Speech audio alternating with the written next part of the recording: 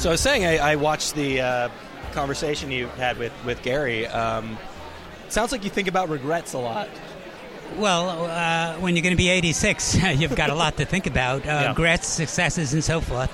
But no, I mean, I trip myself up a hell of a lot. Those are my regrets. The things I should have done that I didn't do that I could have done. Yeah. You know, that's... But what the hell? I'm here, which means that, hey, I must have done something, or I wouldn't be signing books and speaking to you now. So... Yeah, was it... I was you showed Candide in its unfinished form at the panel, and I was watching you watch it a little bit, and I was wondering what that feeling was like. I was wondering why the hell I gave it up. It was really a good film. It was very stupid of me. But I was broken, I was tired. But I should really have gotten back to it, because there was a lot going for it. But the problem was that until I recut it, which was after my studio was about to fold, the thing started to work for me. I made the mistake of doing things sequentially, following Voltaire's book. Yeah. I didn't realize, hey, this is Bleckman's film. It's not Voltaire's film. So in recutting it, I made it my own thing. But I hadn't seen it for a hell of a long time. And seeing it again, I realized, hey, that's good stuff. So who knows? I mean, maybe I may go back to it. I don't know. There must be, because you had mentioned this before, there's some impulse to stay true to the subject matter. I mean, there's a reason why you're adapting in the first place. I identified with Candide.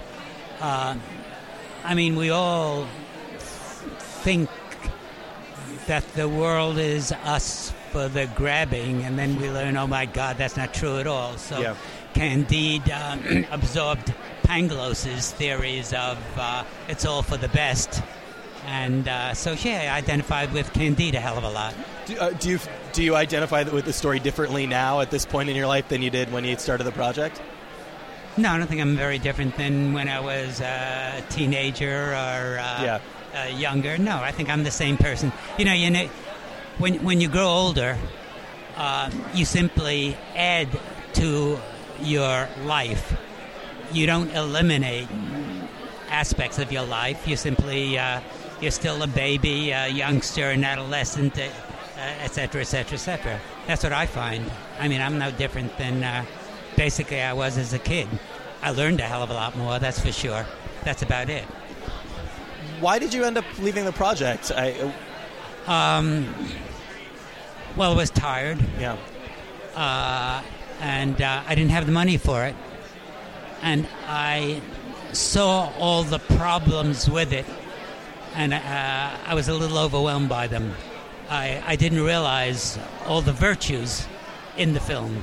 The only thing I could see was, as I mentioned in my talk, my 18th century protagonist had a 1920s hairstyle, and I'd have to change that. Yeah. And there are other things that I would like to change. And so I was very discouraged at the amount of back work I'd have to do.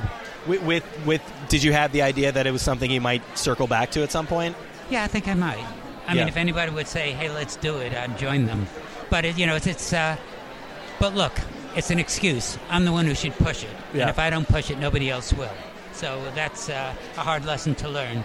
You know, we're all of us waiting for saviors of one kind or another, and we have to be our own best advocate. Nobody's going to do it for us. It's funny, you know, to have watched, I think two people asked the same question, and it's obvious why they asked the question in the context of a show like this, of, you know, why not use the template that you started to make the film and turn it into a comic or a graphic novel. It sounded like you were, I don't know if dismissive is the right word, but you feel as though the comics version of it would almost be an unfinished version of the film. Well, because I think I'm more of a filmmaker than I am of a still artist. Yeah. Look, I wouldn't be a graphic novelist if I weren't a filmmaker. I think that everybody who does graphic novels is a potential filmmaker. Yeah. Because you're staging things, you're timing things, you have close-ups, long shots.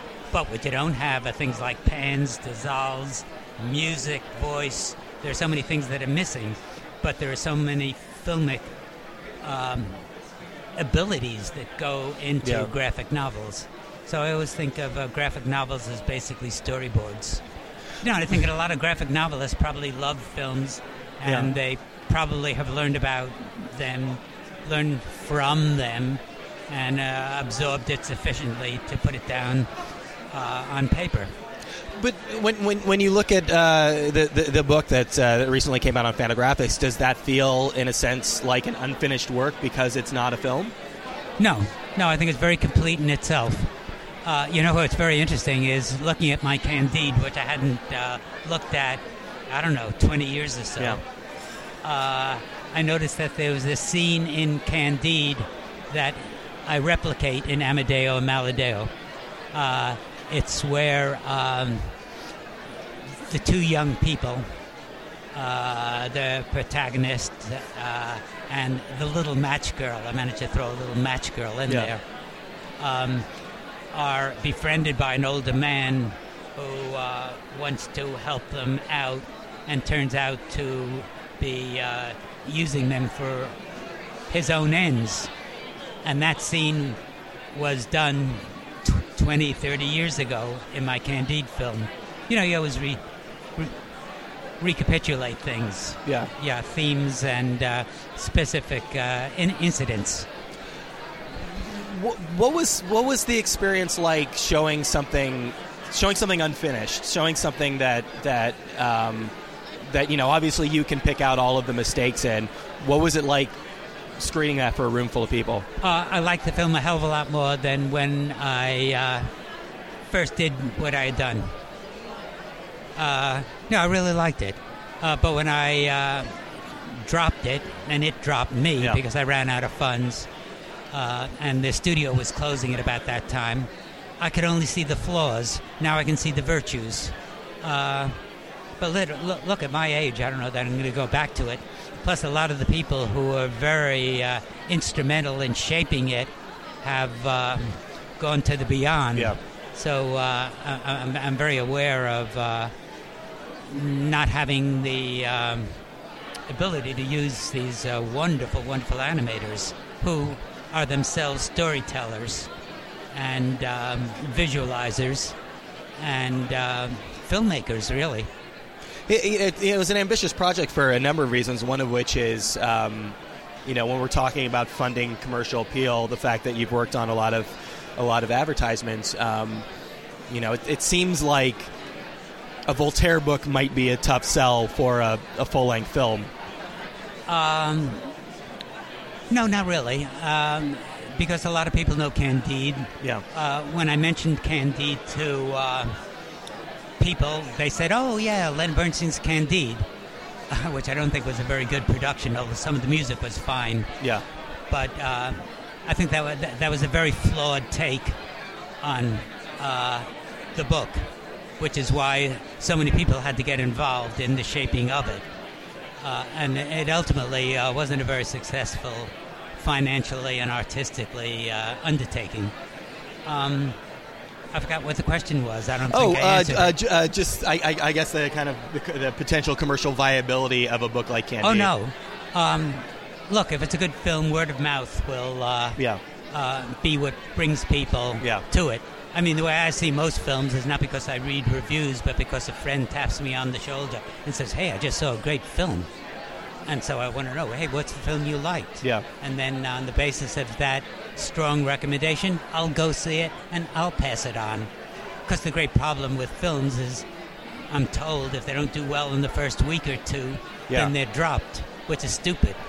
Well, and on top of that, when you're going around and pitching it and looking for the funding, you have to sell it. You have to convince them that this is going to be a successful project. And since you haven't done it yourself, you can't convince them with any conviction. Sorry, I had an interesting experience. I think about 2 or 3 years ago, I was asked to do an animated opening for a film, or the animated titles. Yeah. And so I went to the filmmakers to see the film, to see the rough cut, and I found myself editing the rough cut. and I ended up as an associate editor. And that's when I realized forcefully, for God's sakes, I'm a filmmaker. But I think a lot of graphic novelists are potential filmmakers. Yeah. One of the key differences, though, is it's a lot easier to see your vision from start to end in a graphic novel. Obviously, You've got an editor, you're working with a publisher, but then you run into the problem of too many cooks when you're working with a large studio. No, I haven't found that. Yeah. I've done 2 large projects, both hour long, and I found that I pretty well had my own way. Yeah. And I also worked with a lot of good people. So the input I got was valuable. The producers, no, they left me alone. Okay. PBS in both cases. Yeah. Well, that's it. It seems like they're enlightened. Yeah. But sometimes producers can come in, stick their big noses in a project and improve it. I once saw a film, I can't think of the name of it, Naked City, and I could be wrong. Yeah. But what happened is that after it was made, the producer said, there's one thing wrong with the film. So the filmmaker, I can't remember who it was, said, well, what was that? It needed a voiceover narrative. So the filmmaker said, well, who should that be? Who did you have in mind? And the producer said, I could do it. I'm fine. And you want to know something? The film was improved. Yeah. That sometimes happens. Yeah. There can be very enlightened producers. It does exist. I guess I'm just thinking that, certainly the way the studio system looks now versus, 20, 30 years ago, everything's a lot more polished. Everything seems to be working a lot more by committee. It seems like there are fewer sort of, particularly with, large feature-length animation, Bill Plimpton is certainly an exception to this, but it seems a lot harder to have that sort of singular vision in animation these days, perhaps. I really don't know. I don't know. Yeah. You might be right. I'm sorry to hear it. I hope that's not the case.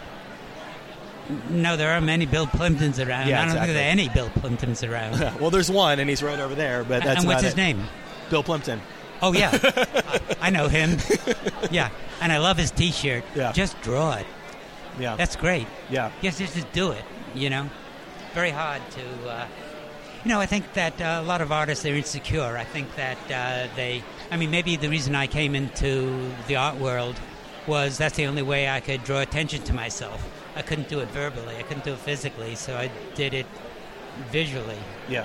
I have a terrible thing to say, but I remember my first year of college, there was a big dance, and I remember that I did all the murals on the walls, but I didn't do any dancing. And that, I think, is... my dancing was on the walls, okay? Yeah. But I think that was my substitute. That's how I kind of drew attention to myself. Yeah. All right. Well, no, there's a lesson there, too, in just trying to kind of enjoy things while they happen also, and not being too, maybe standing up and dancing from time to time. Oh, yeah. Maybe you would have been happier if every once in a while you'd sit up and dance. So is this book, Amadeo Maldeo, is this something that was ever in your head as being an animated piece, or was this start to finish? No, I knew I started as a graphic novel, and it ended up that way. And I have thought that it might make an animated film, but the track would have to be Mozart or based on Mozart, and I was afraid of, to use a French word, the longueurs which might exist. And I thought to myself, how the hell am I going to visualize all the music? Yeah. So, but I might be able to. But Mr. Big hasn't come knocking on my door to say, "Hey, let's make an animated film out of this." It's a tough one to do as a film because of the track. I wouldn't know how to handle it, but I might. I often thought that the selling point would be, hey, there's a potential market for classical music. Yeah. In film. I don't know.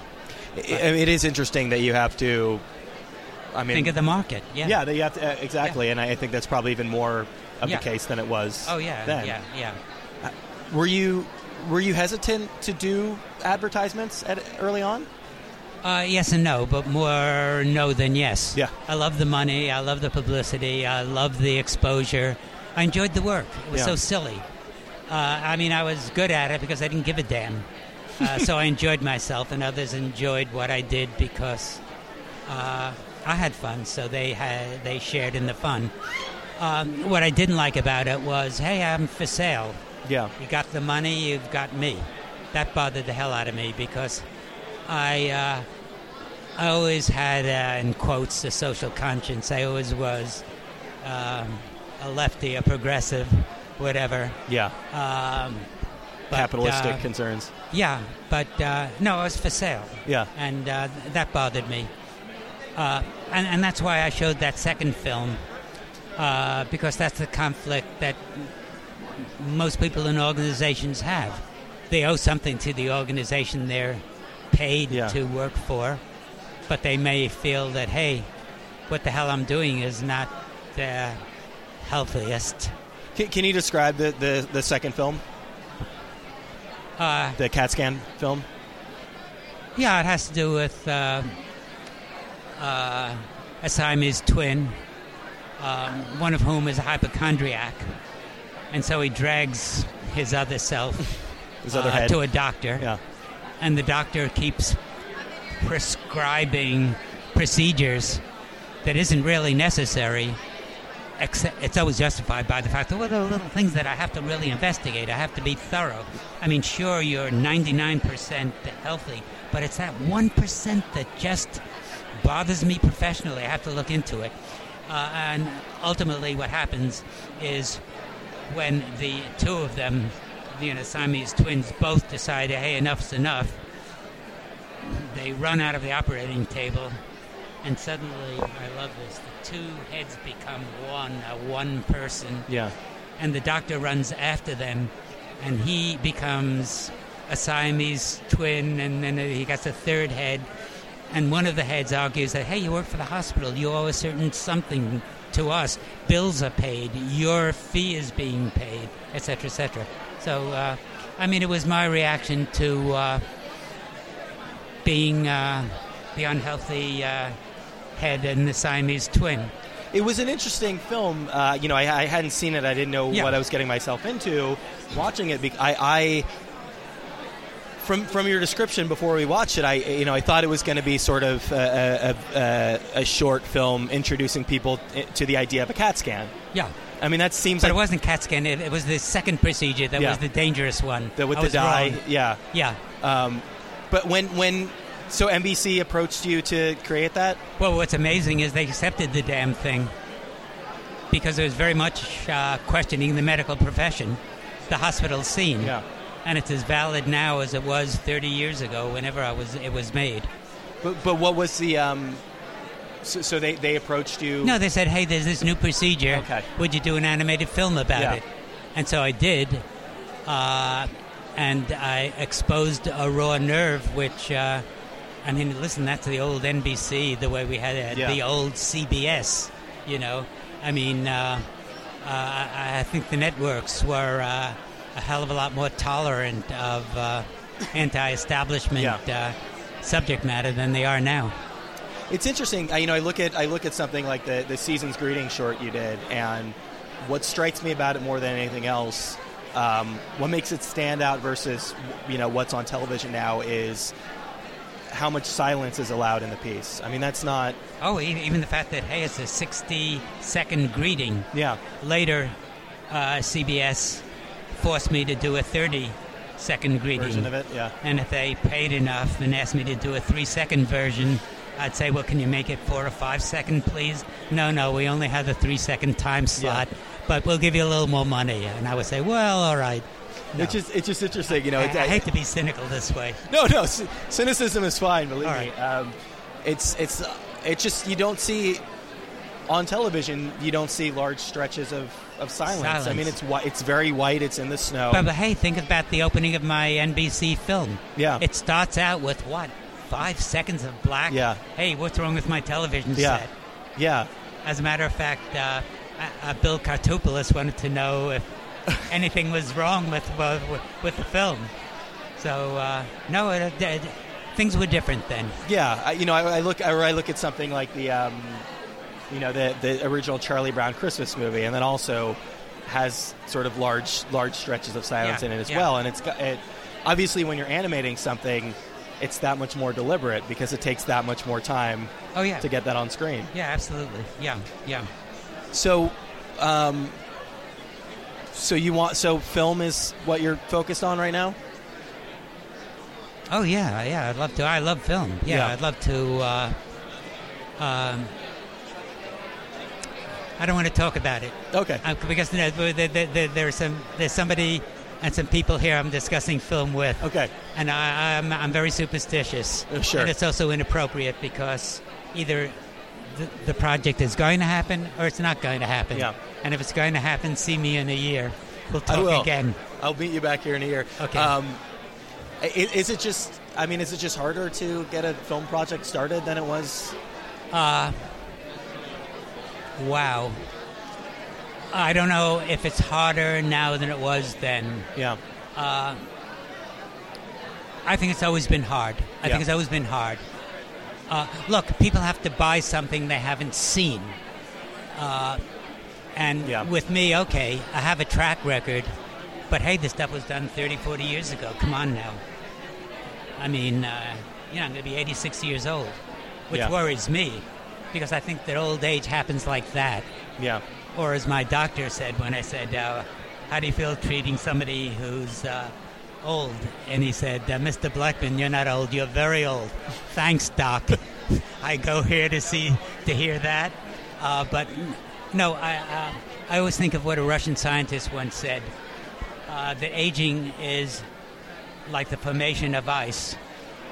The process is invisible and suddenly ice happens. I think with old age, it's gradual, a little failing here, a little failing there. It's mostly invisible, and then wham.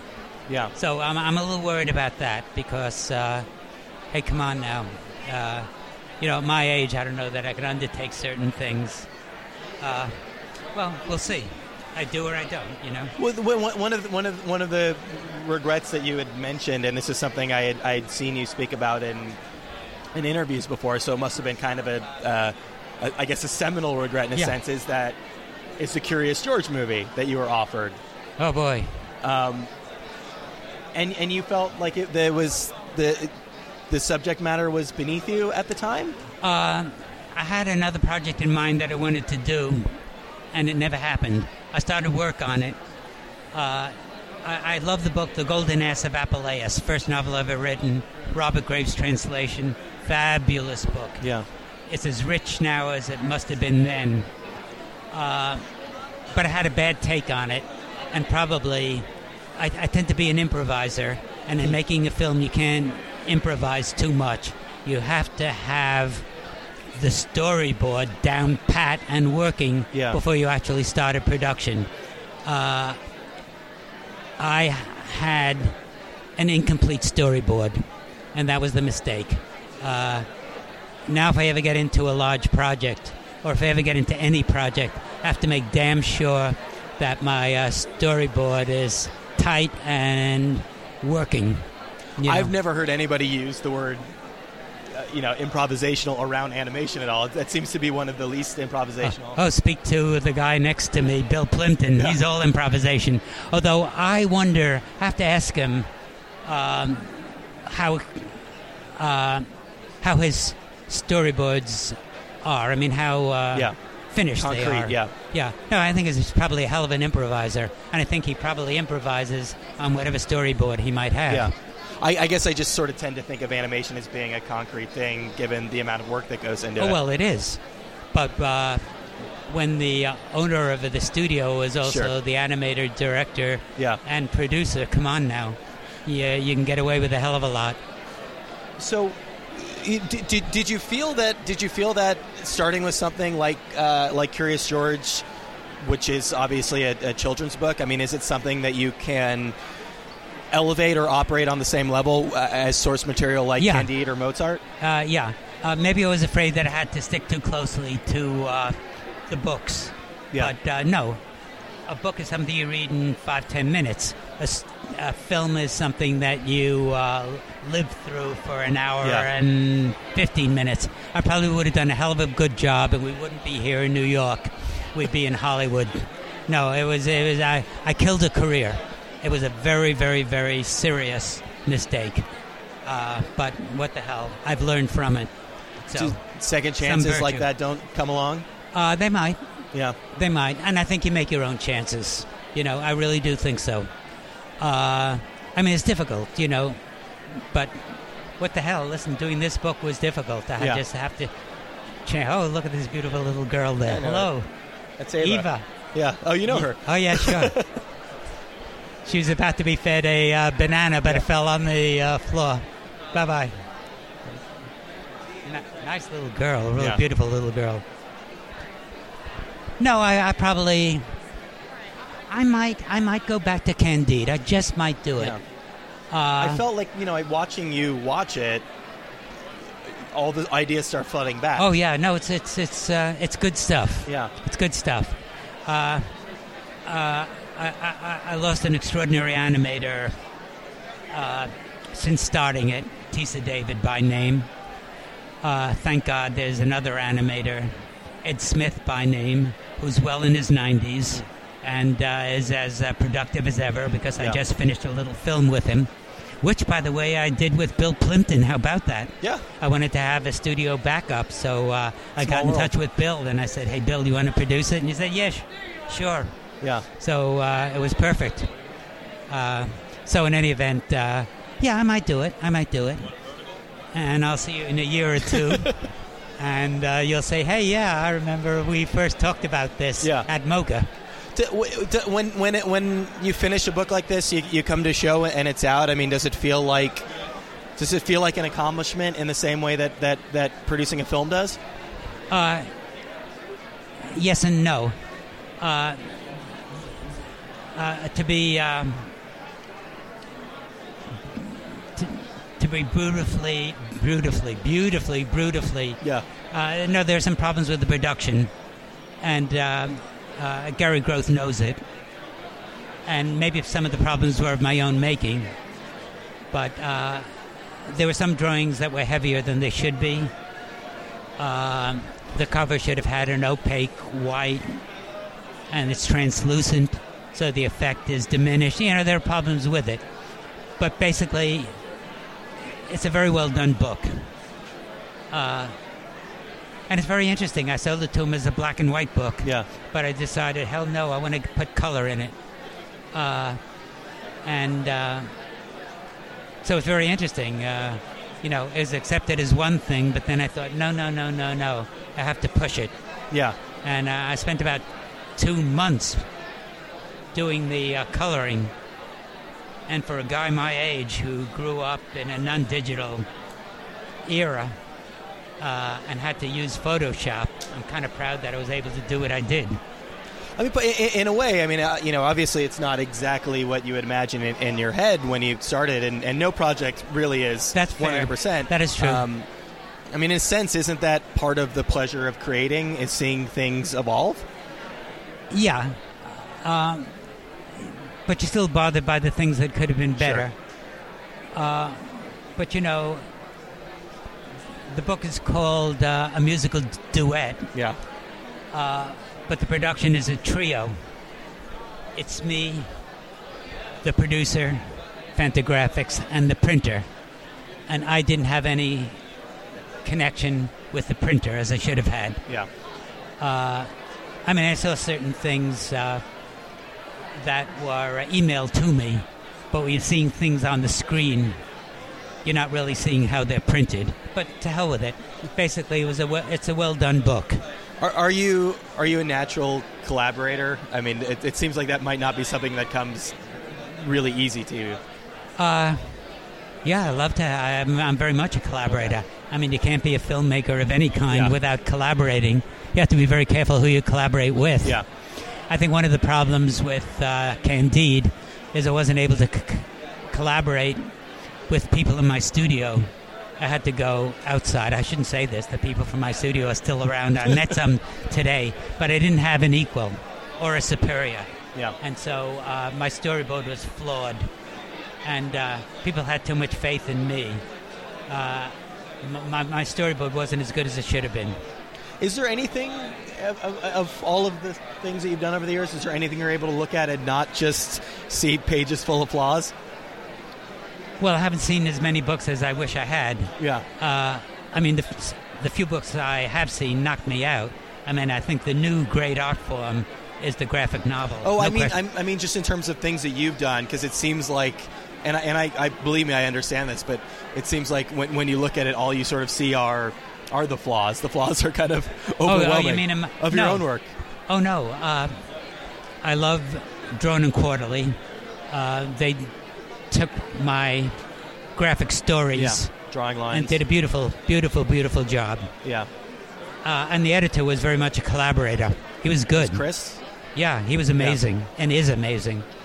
Then I did 2 books, I guess, in the 70s, and I can't believe they were as well done as they were. Yeah. They didn't have book jackets, but I paid for the book jackets. I felt, hey, it's not a book if it doesn't have a jacket. But it had gatefolds and all sorts of fancy schmancy things. I love those 2 books. I guess those are my 3 favorite books. Oh, well, I love something I did in 1980, which was very autobiographical, because I wrote a hell of a lot about it.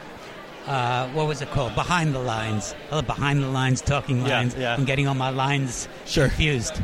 That was a very well done book. Yeah. I was lucky enough to have an extraordinary designer working with me. She was really a collaborator. Her name, Bea Feitler. Or as she was nicknamed, Bea Fighter, because she was a very feisty person. Yeah. She was the first art director of Vanity Fair. And it would have been a different Vanity Fair if she had taken over. It would have been the 1920s Vanity Fair, which I dearly miss.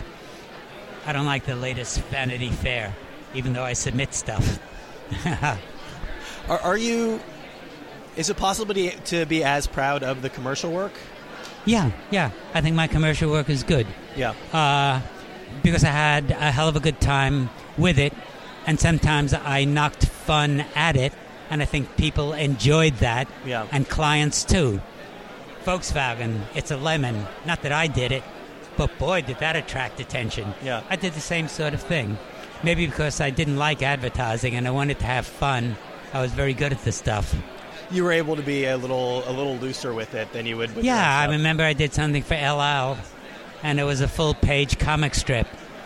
And it ran in the New York Times. Yeah. First time the Gray Lady had. I'm trying to find a young with it lady. I'm trying to find the term, but the hell with it. No, it was good for LL. It was good for the New York Times, and it was good for me.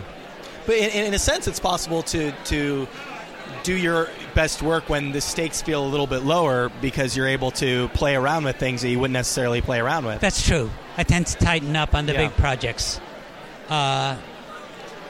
When I did certain things for the New Yorker, I was dead for a week because they do watercolor, and watercolor is a very difficult medium.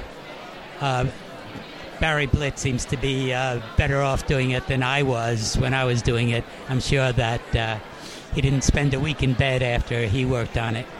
But no, I sometimes... when you tighten up, you're not free and you can't play. And if you can't play, you can't work well. You can't take it that seriously. Are you thinking about what defines your own style? Oh, no, my style... Well, yeah, I always... Look, I have a lot of styles. Yeah. I think that the use of my color here is very much that of a graphic designer. It's very stylized. But there are certainly aspects that I could look at across most of what you've done that make it very identifiable as your work. Well, that's the line work. Yeah. But the coloring has a very designed aspect, you know. Are you able these days? Are you able to be a little bit looser? Are you trying to play around more than you were? Yeah, before? but sometimes it takes time. For example, I do poetry books. Poetry books, I love it. I'm looking at somebody looking at my book, and so I'm thinking books. I visualize poetry. Yeah. For the New York Times Sunday magazine. And it took me about a year to figure out how the hell do I make that small space work. I'm doing it now. Yeah. And I'm also playing more with it. I have problems with the poems because I don't understand a hell of a lot of them. But that, in a way, has freed me to be very free in my interpretation of what I think the poem is about. You know, poems nowadays tend to be very much like John Ashbery's stuff, very personal. And therefore you can't understand the poet's mind. What the hell is he or she talking about? Yeah, you need context. And that bothers me. I mean, I think that the first function of any writer of any kind is to communicate with his or her reader. That's essential. And I don't think much of the poetry communicates to most people. It doesn't to me. But there are things that there are some poems that knock me out that I like a lot. Yeah. But but to get back to what I was first saying, it took me about a year to figure out how the hell do I work with this tiny space. It's a long vertical, and it's a very thin vertical, and that doesn't very favor the illustration. For example, I had to do something in this week's issue on genealogy. Well, if you're doing a genealogical chart, that's vertical, it's not horizontal. So I had to think, how the hell do I express genealogy horizontally? So I did. Like a tree. But a tree. Yeah. So take a look at it. I solved it very nicely, I think. But it took me a long time to realize, okay, this is what the art director said is my real estate, and I have to work with my given territory. Well, is that are working with all those constraints? Is that helpful? To have a very specific thing that you need to do within a specific space? Yes, it is. But I have to adjust to it. I have to say, okay, this is it. I'm given one color. I'm not given 4 colors. I'm given this size. I'm not given my size. The art director can't adapt his or her layout to what I'm given, which is usually the case. Yeah. You know, so suddenly I find, oh my God, I have to work in miniature, and I also find that I have to work with a different pen, a heavier pen, so the damn thing reads. I have to work with lighter color, so that when it goes over the black and white drawing, the black and white drawing can be seen. So, all right, I make a lot of accommodations, but big deal. I've done it all the time.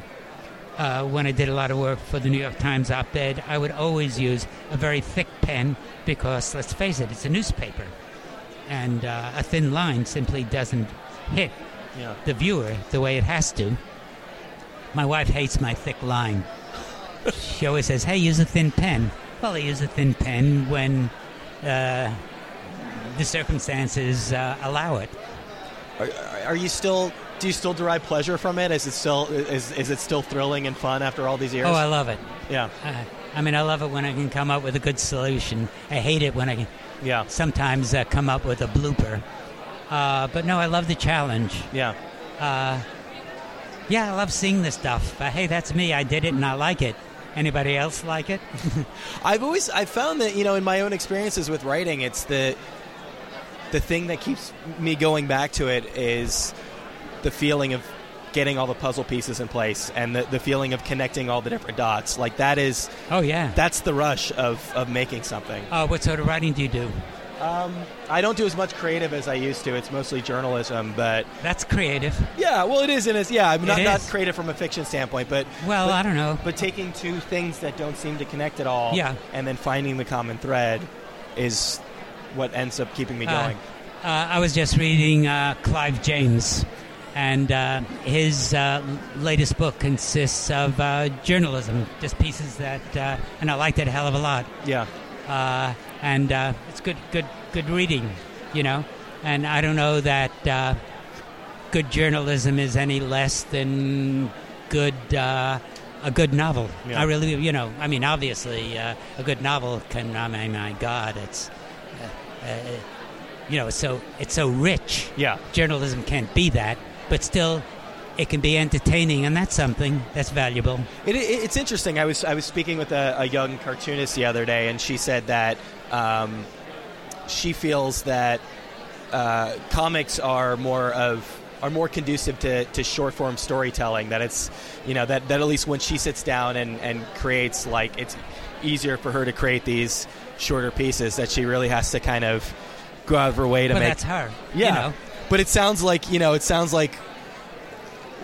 long form, I don't want to say comes easy to you, but long form is kind of your default setting in a way. Yes and no. I do a lot of short form things. I do one strip cartoons. Yeah. But if I had to do them, I would do them. But I find that I sometimes like to do punchy little things with 5, 6, 8, 12 panels. A story is a story, and it's communicated long form, short form, medium form, according to the subject. But there is something ultimately rewarding about a book or a movie, or having felt like you really poured yourself into something and now it's done. Yeah, and I liked it. No, I think Amadeo Maladeo is a good book, and thank God Gary did it. Yeah. I shouldn't be saying this, but I am. It was first shown to Drona Quarterly, and Chris Oliveras loved it. I mean, I could tell he loved it. Yeah. You know how I could tell? Because he didn't get back to me for weeks and weeks and weeks. And, hey, I had done, the Drona Quarterly book. But he passed on it because he said, damn it, I don't think it's going to sell. Yeah. You know, and Gary didn't care. I mean, he did what publishers used to do a long time ago. Publishers used to have loss leaders. They would lose money on it, but they would gain prestige. Yeah. And ultimately, this would up the value of the whole line. Yeah.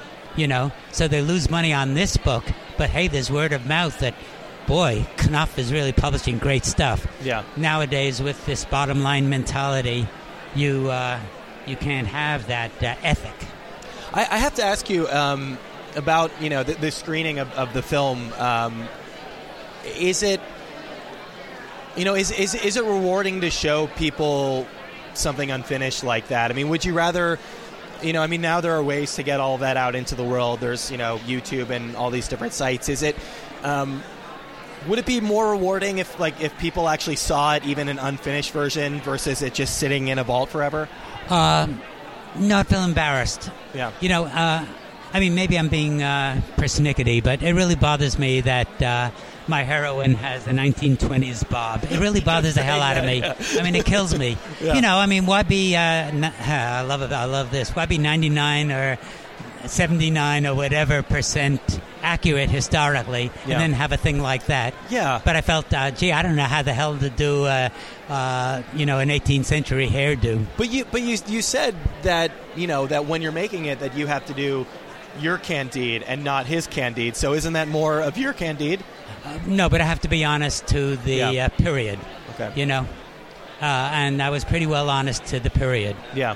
And so you can't have, you know, again, you have to have a certain fidelity to the material.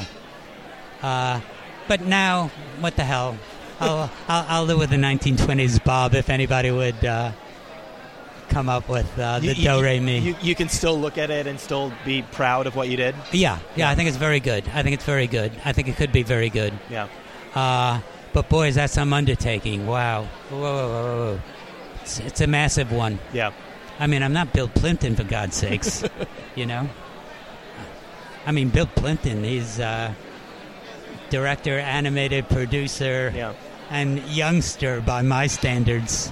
You have to look back at all that you've done over the years, like the cumulative work. You've done so much stuff. No, but that's Yeah. I'm alive now. Yeah. You know. Yeah. And I have ideas now. Yeah. You know, you're not alive in the past, and it kills me Yeah. to think of the past. I mean, my wife often talks about what wonderful times we had, and I think, hey, I'm concerned with what Still we're around. having and will have. Yeah. Don't tell me about what we had.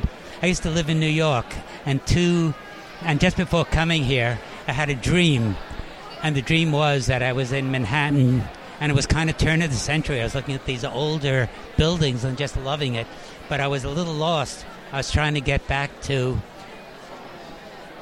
Central Park West, and then when I woke up, and I couldn't find my way back to Central Park. Well, yeah, there I think it is. But when I woke up, I thought, oh my God, I used to live on Central Park West. Now I don't, you know, because when my studio went under, so I had to sell the goddamn thing. Well, it wasn't a goddamn thing, it was great. Yeah. And I want everything. I mean, I want my Central Park West pad. I want my estate in the country. Yeah. I want the money to pay for the estate in the country. I want it all.